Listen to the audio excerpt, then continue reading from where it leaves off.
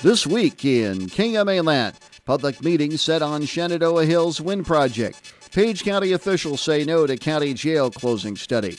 Montgomery County Courthouse suffers wind damage. Former Silver City clerk faces criminal charges. And Memorial Day ceremonies held in Shenandoah. Plus our special preview of Tuesday's Iowa primary races. I'm Mike Peterson.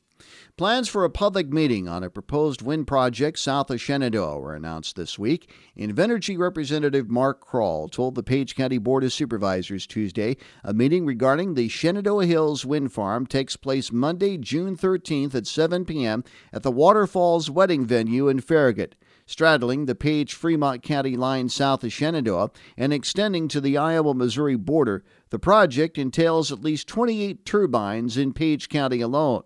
Kroll says the meeting was set after residents voiced concerns about the project during previous public comment periods, including on Tuesday. Everything that was included in our application, and also bring in a bunch of subject matter experts that can answer a lot of detailed questions as well.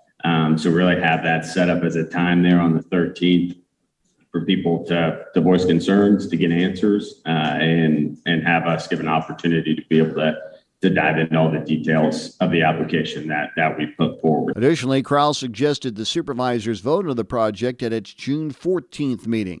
County Engineer J.D. King, who received the permit application in early March, presented the signed project to the board earlier this week. Previous discussions indicated the county would hold its own public meeting. However, Supervisors Chair Alan Armstrong says he feels there has been an ample time for public input, and it may never be possible for everyone to agree on the matter. I would welcome them to give a call to anybody they want. We've had plenty of public comment time. We've had plenty of meetings. We've been discussing this, I believe, since 2018 in our board meetings. We've heard from a lot of different people. We've done a lot of research. Goes back to when John Herzberg was on the board. And will this ever make everyone happy? No. Armstrong also questioned whether the board had explicitly mentioned hosting a public meeting. However, Supervisor Jacob Holmes says he believes the board should follow through on previous comments of taking a thorough look at the plans once it had been placed in front of them, and says 2 weeks isn't long enough. I don't think waiting a month's a big deal. 2 more weeks isn't going to solve anything. I think at least it should be a month, 4 weeks, to have time to make sure, especially why not anybody else, but the people who live out there like me, they are busier than all get out right now, trying to put the crop in and make hay and think about other things. They can't think about anything else. This is for good too. This is a big deal here.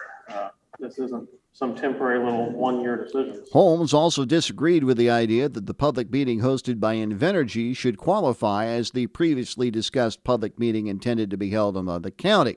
In line with concerns citizens raised during the meeting's public comment period, Holmes says he would like to see more information on the environmental studies conducted by Invenergy. I would like to have all the environmental study you did on what is in Page County. Fremont County separate, that's fine. But what is in Page County, as I sit here trying to represent that, I would like to have what data you got from the environmental study to complete what you found. Because I've got people have documented all kinds of stuff, send it to me and people. So I want to see if they match, see what makes sense or not. I'd like to look at that. Board members took no formal action on a separate public meeting for the proposed wind energy project. However, Kroll says Invenergy's meeting isn't just for affected landowners, and anyone is welcome to attend. In addition to wind turbines, the future of Page County's jail is another hot topic of local discussion lately. But Page County officials won't seek the assistance of an architectural firm to determine the costs of losing the current county jail. At that same meeting Tuesday, the supervisors opted not to pursue a $5,000 study with the Samuels Group on the potential costs of closing the current jail. Greg Wild is a business development manager with the Samuels Group. Wild says the study would examine several areas. We'll look at the detailed items in terms of hard costs, but we'll also look at some of those hidden costs of potential liability, insurance risk, what would happen without the facility down the street. We'll also look at things that will consider public safety as well as staff safety. Ultimately, Wild says the study would cover approximately 15 different focal points. At a previous meeting, Supervisor Chuck Morris expressed concerns about additional pressure from state officials to close the jail if they don't continue to move forward on the process for a new facility. However, Supervisor Jacob Holmes says the cost of the study might not be necessary given what the county has looked for. We don't need it to be within $10. We just need to know generally how much risk are we exposed to. There can be some flex there. It's just I don't know that I want to spend $5,000 to get a general estimate. I think we could almost come up with one if we all just sat down and worked it out. And I really thought that would come against the 25,000. I can't. So you're saying that's extra? Well, It'd be 30 if we go forward. Like after we make our estimate, and we decide to go forward, then we'd be spending 30,000 then.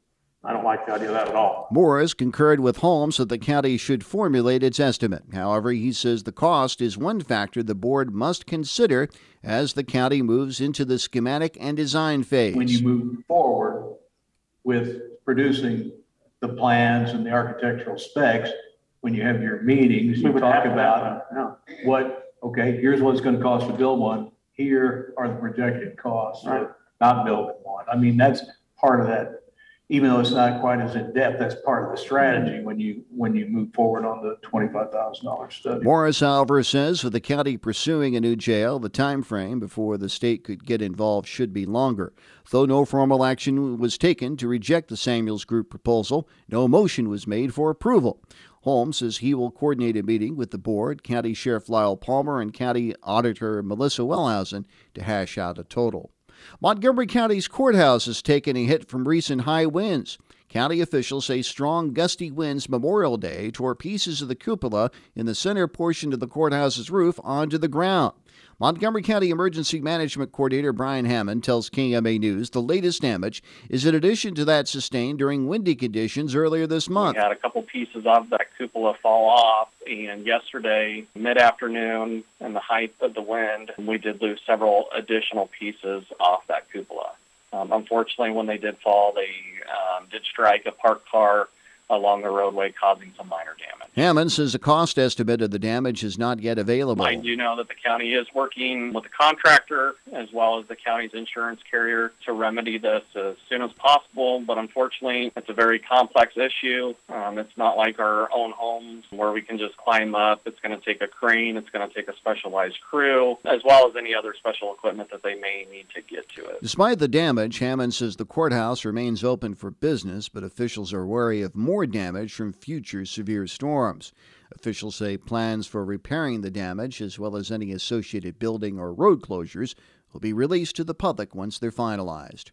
Charges were filed this week against a former Silver City employee accused of improper uses of city funds. The Mills County Sheriff's Office's former Silver City clerk, Artima Gray, was taken into custody Monday. Authorities say Gray faces several charges, including ongoing criminal conduct, a Class B felony, first-degree fraudulent practice, first-degree theft and identity theft, fraudulent use of credit cards, all Class C felonies. The arrest follows a report from the state auditor's office revealing just over $61,000 of improper disbursements and other mishandlings. In a recent interview with KMA News, State Auditor Rob Sands said the report was a multi-year process working with local authorities. We dug in and reviewed lots and lots of paperwork this is about a city of about 250 people. Lots and lots of paperwork over, of course, a few years, credit card statements, bank statements, that kind of thing, to just see where all the money was going. And as it turns out, an awful lot of it was going for her personal expenses. According to the report of those improper disbursements, over $42,000 included personal purchases made to the city's credit card, roughly $10,800 of unauthorized payroll issued by Gray, and $545 to Gray's personal CenturyLink bills. Also, at the time of the investigation, Sands says the city had also not implemented checks and balances, policies, or procedures recommended in the report from May 2018. If you have somebody who has too much power, then they can abuse that power. And so we always recommend that they segregate duties so that different people are involved in different parts of handling money. And things like that essentially take away the opportunity for people to commit acts of embezzlement. Of the unsupported disbursements, Sands' report identified more than $2,600 of purchases made with the city's credit card and more than $260 of reimbursements issued to Gray. Sands says utilizing taxpayer dollars for personal expenses is still an all-too-common finding and says the current trend is frustrating. Anyone with information is requested to contact the Mills County Sheriff's Office. Shenandoah residents pause Monday to remember all who gave some and some who gave all.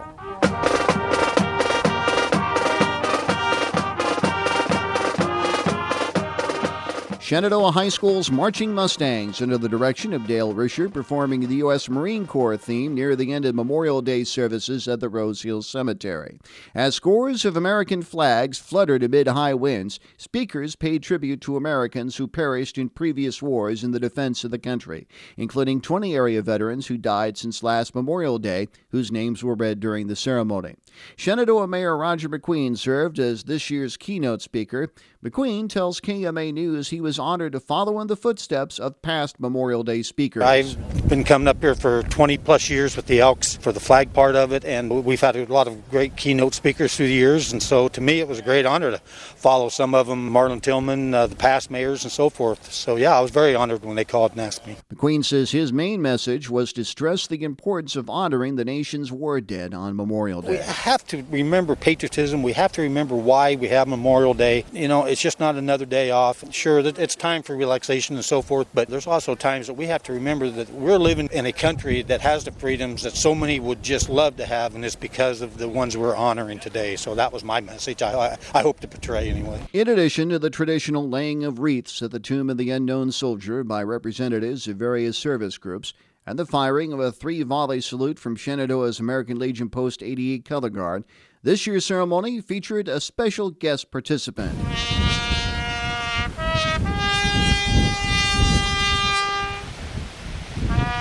Jeff Franzine, a 1972 Shenandoah High School graduate and former drum major, returned home to play taps.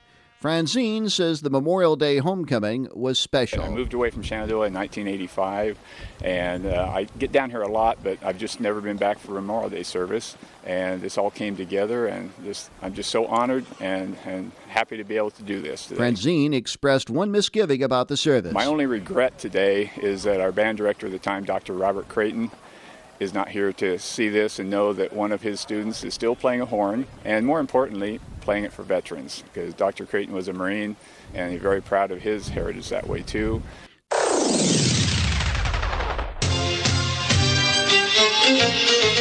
Time now on This Week in KMA Land for our special preview of Tuesday's Iowa primary. Suffice to say, there's a lot riding on a red-hot supervisor's race in Page County, including the future of wind energy projects and a proposed jail project. Incumbent Alan Armstrong faces challenger Todd Maher, the race for Page County's 2nd District Supervisor's Republican nomination. Both candidates were among those interviewed in our recent Meet the Candidates series of interviews on KMA's Morning Line program. Elected to his first full term in November 2018, Armstrong now seeks another 4-year stint on the county boardroom. Armstrong says he's running for re-election because of present and pending projects. One, of course, is the Shenandoah Hills Wind Project. That's a very active issue in the county right now.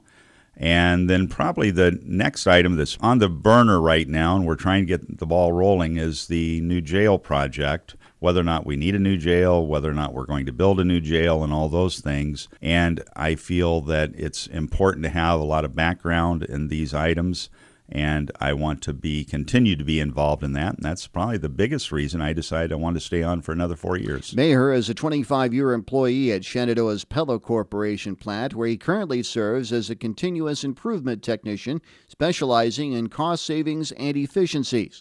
He also served various positions with the Shenandoah Volunteer Fire Department for the past 19 years, most recently as captain.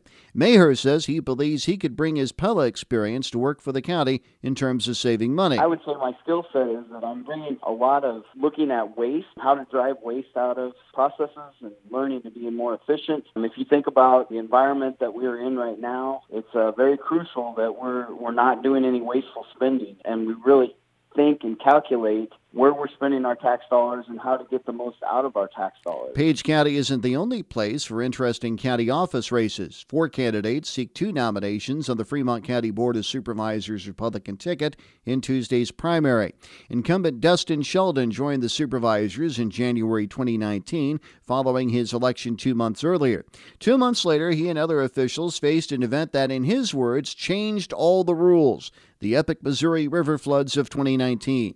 Sheldon says he's running for another term as county supervisor to help continue the recovery effort. I think we did a really good job trying to get the county back to the position that was in for pre-flood condition, whether it be financially, physically through getting people, relocated into homes and so on and so forth. And I'd just like to continue on through and see some of these programs and things like that out and really get back to what we would say a normal term would be, if there is such a thing as a normal term. One opponent, Rodney Burge, previously ran for a supervisor's position 4 years ago, but finished third in the GOP primary, and third again as an independent candidate in November 2018.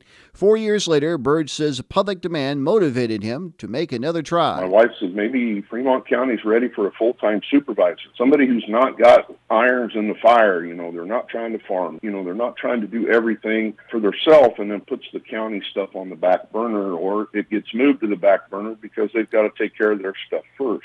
So we kicked it around a little bit, and we're going to be able to do that. So if elected, Fremont County's going to have a full-time supervisor again. Terry Graham previously served as a supervisor from 2017 to 2020. Currently self-employed, Graham says he became involved with organizations such as the Southwest Iowa Planning Council and the Shenandoah Chamber Industry Association. Graham says he wants to rejoin the board to address some of the issues identified with those affiliations. When I got off the board in 2020, I was still active with those agencies, and one of the things that we really identified was that we need housing in Fremont County to move forward, to increase business and stuff like that. We need viable housing to make everything work. Clint Blackburn is a newcomer to the race. Born and raised in Tabor and a 1998 Fremont Mills High School graduate, Blackburn has been an electrician in the area for more than 20 years. Blackburn says he was approached by a number of residents to run for the supervisor spot up for a vote. If elected, he says he would add value to the board. I don't come with a preconceived agenda. This is something that I want to get pushed through or whatnot for the county. I'm kind of a clean slate. I have no agenda. I'm not really the biggest political person. I'm just kind of a common sense, practical guy that's not afraid to ask the tough questions and get to the bottom of what some issues are. Another big supervisor's race is in Montgomery County, where incumbent Mark Peterson faces a re-election challenge from George Bruce for the 4th District Supervisor's GOP nomination. Seeking his third term in the county boardroom, Peterson says his experience with county government runs beyond his election in 2014. It all started with a friend of his. Friend Glenn Benskin was a supervisor, and he became physically unable to drive to the meetings, so I took him to the meetings, and I'm not going to say that I sat in on every one that I took him to, but I think there was a 1.5 year period of time before I was a supervisor that I did sit in on a lot of their meetings. And then once I made the decision to run, I attended, I believe, every single Tuesday meeting from there until the November election, when I was officially elected and then sworn in shortly thereafter as a supervisor. Bruce previously worked for 16 years at Romeck, then farmed for 12 years before his current employment with UFC United Farmers Cooperative. Bruce's family members urged him to run for the supervisor spot because of dissatisfaction with certain issues. I've lived out here quite a while in the country here, about 22 years, and I've had issues, and I really ain't got very good answers when I've called about them, so I thought, well, maybe I just get involved with it and see exactly what is going on. You don't know unless you get right in there. In Mills County, incumbent Richard Crouch takes on Sandy Winton for the county supervisor's Republican nomination. Now seeking his 6th term as a supervisor, Crouch says he enjoys his involvement in county government because of the challenge the job presents. I like the challenge of helping the people and seeing that the county is driven in the right direction to keep improving it. We have a lot of rural housing development and stuff. We're going to have to develop some rural water areas for the simple reason of fire protection. We don't have the capability of hauling water instantly. So there's a lot of issues that need to be faced. After moving to Mills County, Winton worked with Glenwood Chamber of Commerce, co-chaired the Glenwood RAGBRAI Committee in 2011, and served on a flood recovery committee focusing on housing issues. Winton says she's running for supervisor because she has a servant's heart and enjoys working with the community. I think it's time to take that next step in the leadership role and try to see what else I can do for the county. I love to problem solve, and if I see a problem, I love to try to fix it. And if somebody comes to me with an issue, I don't want to say, yeah, that's a problem, but there's nothing we can do about it. I want to see what we can do about it. Not all of the election action is in county government. Several legislative seats are up for a vote, including the Iowa House's 17th district spot vacated by longtime State Representative Cecil Dolachek's retirement. Two candidates seek the district's Republican nomination. A 2013 Shenandoah High School graduate, Devin Wood, also graduated from Simpson College, where she served as chair of the Iowa Federation of College Republicans and chair of the Simpson College Republicans, and clerked in the Iowa House for former state representatives Clell Bodler and Marianne Hanusa, who is now running for state auditor. Wood says she decided to run for the seat vacated by Cecil Dolachek's retirement because she believes she can put her legislative clerk and agriculture experience to use at the State House. I don't think that you can take for granted growing up on a farm, growing up in the small town communities, and really living right here in the area and knowing those people, knowing what they face. You know, like I said, I've grown up on the family farm and we owned a business. And so I understand what our business community folks are going through when it comes to certain legislation and bills and regulations. And I also understand what our agriculture folks are going through. Paul Dykstra has served as a Republican State Central Committee member as well as a county committee chair. He also served as a 4-year term on the Ringgold County Board of Supervisors and as director of the Iowa Prayer Caucus, and he chairs Iowa Governor Kim Reynolds' prayer team. Dykstra says he was approached to run for the seat vacated by Cecil Dolachek's retirement. Taxes are among his concerns. Though he supports the flat tax rate proposal for income taxes passed in this year's legislative session, Dykstra expresses concern about the impact of further tax reductions on county and municipal government. I live here in southern Iowa. You know how tight county budgets are. We've been making silk purse out of sow's ears for years. And with the increase now of inflation, the cost of county and state government is huge, with a 50% increase in fuel cost. And it adds to the law enforcement budget, it adds to secondary roads, it adds to the state, the highway patrol, everybody that travels on fuel. So it's a big concern. We just have to be careful on a balanced approach that affects all citizens equally when it comes to taxes. On the congressional level, 3 candidates vie for Iowa's 3rd Congressional District's Republican nomination and the right to take on Democrat incumbent Cindy Axne in November. A Southeast Polk High School graduate, Zach Nunn, served in the Iowa House of Representatives from 2015 to 2019 and is now a member of the Iowa Senate. Nunn says the U.S. withdrawal from Afghanistan last year solidified his choice to run for federal office. When the Biden administration pulled out of Afghanistan after multiple tours there, they left behind thousands of Americans and allies who'd served with us. And so I was very hurt by the way that America has never left a man behind and not worked hard to try and save them. So we put together a private rescue mission. We flew multiple flights over and ferried out over 2,500 Americans and allies after the U.S. flag fell in Kabul. A resident of Blakesburg in Wapello County, Gary Leffler has worked in the financial services industry for 25 years and was a construction consultant. He also owned and operated a farm. Leffler says he decided to run for Congress shortly after Axne was elected. I just thought that there was a total disconnect between our current congressman and the people of Iowa's 3rd Congressional District. And then you just look at different issues and you say, you know what, I can stand on the sidelines and complain or gripe, or I can say, you know what, people of the Iowa's 3rd Congressional District, put a uniform on me, get me in the game, and let's roll up our sleeves and let's get to work. Born and raised in the south side of Chicago, Nicole Hassel moved to Iowa to attend Drake University and married her husband. She spent the last 14 years working in the financial services industry. Hassel says she first became interested in a run for Congress while attending a committee hearing at the state capitol over the teaching of controversial material in schools. Being a mom of 2, and I know how important education is and how we need to make sure that we're teaching our kids the truth. We need to teach them the whole history, and we need to teach them about reading, arithmetic. science, so all the basics. So to prepare them for the next stage in life. In addition, 3 candidates are running for the Democratic nomination for the U.S. Senate seat currently held by Chuck Grassley, including former Iowa Congresswoman Abby Finkenauer, retired Admiral Michael Franken, and Minden area physician Dr. Glenn Hurst. A reminder, KMA News will have results on these races and others on Election Night in KMA Land, the Iowa primary, Tuesday evening after Kansas City Royals baseball on KMA AM 960 and FM 99.1. That wraps up this week in KMA Land. For the entire KMA News team, I'm Mike Peterson. Thanks for joining us. Have a great weekend.